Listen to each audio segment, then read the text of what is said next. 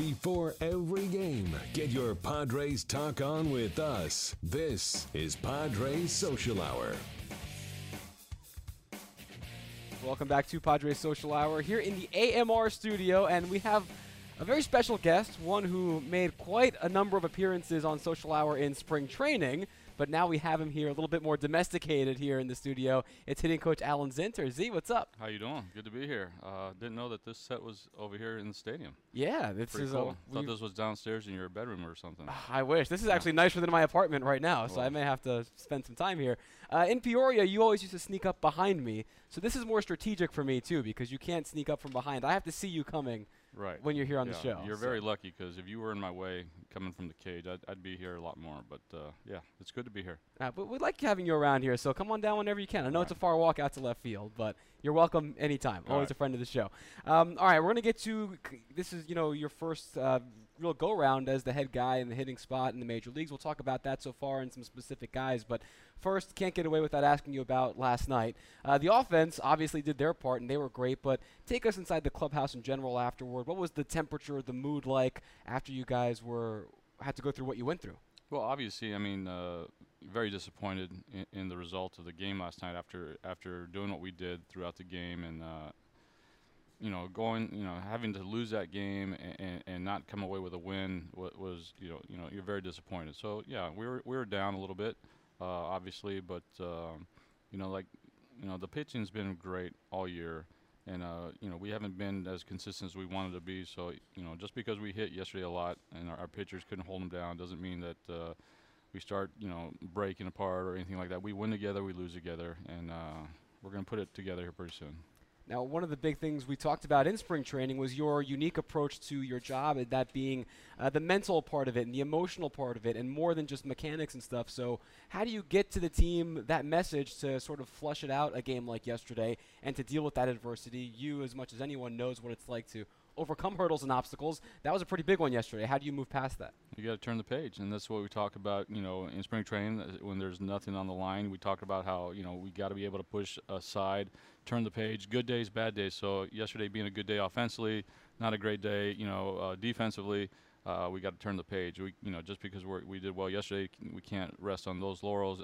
At the plate, we got to really focus. So it's just, hey, yesterday was yesterday. It's another day. There's a lot of games ahead of us. We got to get going. All right, let's talk about some of those laurels for a little bit, because this was a team that's had its ups and downs, the shutouts to start the year, some more dips. But now the last week you've got, I looked the stat up earlier, in the last week, 7 guys hitting .333 or better, and guys that have played in at least 5 games. So that's a pretty good sample size. What's working now that wasn't at the beginning of the year or in some of those valleys during the season? I think guys are just settling in a little bit, and the consistent message that we're giving them to get a good pitch and keep going and move on and not, not look for excuses or complain. Just keep moving forward and basically just continue to get a good pitch. So guys are settling in. Their averages aren't moving as much. They're just feeling more comfortable, and they're starting to understand and compete day in, day out. Did you expect some of that susceptibility coming out of spring training, or did some of those rough patches surprise you from this group that you're working with? No, I mean, every year it just seems no matter who you're working with, there are going to be rough patches. It just seemed that ours all happened at the very beginning. So it's not out of the ordinary for that to happen, but when it happens at the beginning, it catches everybody's attention. So we need to hopefully get a little bit more consistent, ride this out, and have 3 or 4 guys a day that are giving good at bats, not just everybody at once and then nobody at once. You know what I mean? We got to maintain a couple guys here, a couple guys there, 3 or 4. So at some given time, somebody's hot.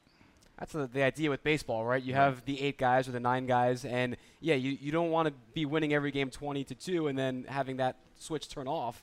It's nice to have the staggered kind of success, right. But the last couple nights, from your side at least, has been great to see. Yeah, it's been really nice to see these guys have really good ABs. Dino to get back going. He's been working really hard, and he's struggling, a little bit trying to get that average over 200, but, you can see him starting to relax, and he's having really good ABs. These guys have been working hard, and it's starting to show. Let's go through some of these guys in specific, and we'll talk about Derek Norris. I mean, this slump has basically been all season long until recently.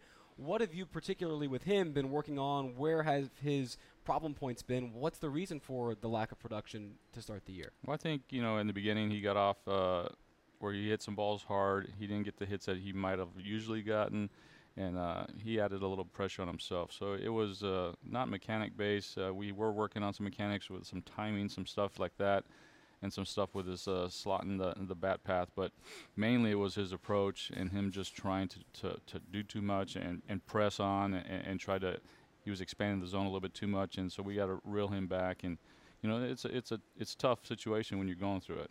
Let's talk Matt Kemp now. Obviously, another big bat, another big name. He and Norris were kind of guys that we thought would be sort of that 1-2 punch in the middle of the order for that pop. And his power has still been there, Matt. The home runs are here, and they weren't last year. But everything else, the on base, the other hits, seem to have dried up a little bit in May. With a guy like that who's been around the block, what are you working on with him to try and get him back to the caliber of bat he has the potential to be? Matt's such a good player. He's really trying to put the team on his shoulders and go. And we need him to not try so hard, So he's getting out of his. It's hard to do it's for hard a guy to do. like him. Yeah, though. he wants to do that, and he's capable of carrying teams for months at a time. So he's having some production. The consistency is not where he would like it to be. He's coming out of his legs a little bit, and he's susceptible to the off-speed pitch right now. But he's really working on it. He had some good ABs yesterday, so hopefully that carries over. What about some of these success stories? John Jay, a career night last night. He's been on fire lately. Will Myers, finally healthy. We're seeing what he can do. Maybe a little more consistency issues for him to work on. But who have you been happiest with so far, moving away from the guys that have been struggling the most? Well, I've been pleased with Melvin. He's been showing, he's throughout the whole year. He's given some good at bats. He's had some little struggles there, as anybody will. But he's really put in a lot of effort. He's made some great changes mechanically, and he's mentally stable and in a good spot. And he's continuing. And Will is, he had that nice run at the beginning, and he's starting to get hot again. So there's ups and downs with everybody. It's hard. It's amazing. You think the 9 guys or the 12 guys that play, that they would all get hot at once. But even yesterday, there's somebody that's like that's not doing well. So all these guys, it's never this hot all at once, but it's a great. Baseball is awesome. It's just so fun to be around in these guys in their ups and downs, and to be able to walk with them through the fire each and every day. That's what's awesome. Last question for you, Z. This is your first go-round as the main guy in the hitting coach position. What's outside of the actual product in the field? How has it been for you so far? The time commitments and the player commitments, and just having this new responsibility for you. How are you doing? I'm doing great. I mean, this is everything I've always wanted to do after being a player. So I love this. Being here in San Diego is a great place.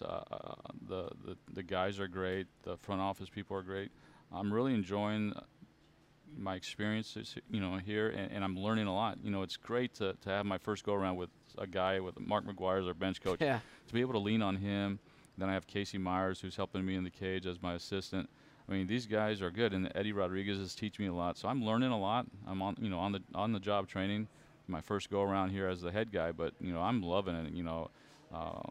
The wins and losses, we can't really control that. We're going to go out there and try to change this culture, and we keep pushing. And so there's going to be some good things happening here in San Diego. We wish it was happening a little bit faster, but you know what? There's still a lot of season left, and we're not giving up. All the great people. You forgot to mention the great talk show hosts. There you go, I haven't earned that yet. There you go. Awesome. Hey, I love your tweets. I appreciate it. Thank you. From all around the world, it seems like you're driving across country with your dad. You're doing all these stuff. You give me a little chuckle. Finally, someone who appreciates a good Twitter account. Thank you. Let's get this guy back more often. I like the sound of that. Sounds good. Alan Zinter, thank you very much, and continued best of luck. May the bats keep scorching the way they have been. All right. Thank you. New in 2016, fans can purchase 50-50 raffle tickets for a chance to win 50% of the raffle jackpot at each Padres home game. The remaining 50% will support the Padres Foundation. Tickets can be purchased at various locations throughout Petco Park. Tickets are 3 for $5, 10 for $10, or 40 for $20. Buy during your next trip to Petco Park for your chance to win big. You're watching Padres Social Hour. We'll be back right after this.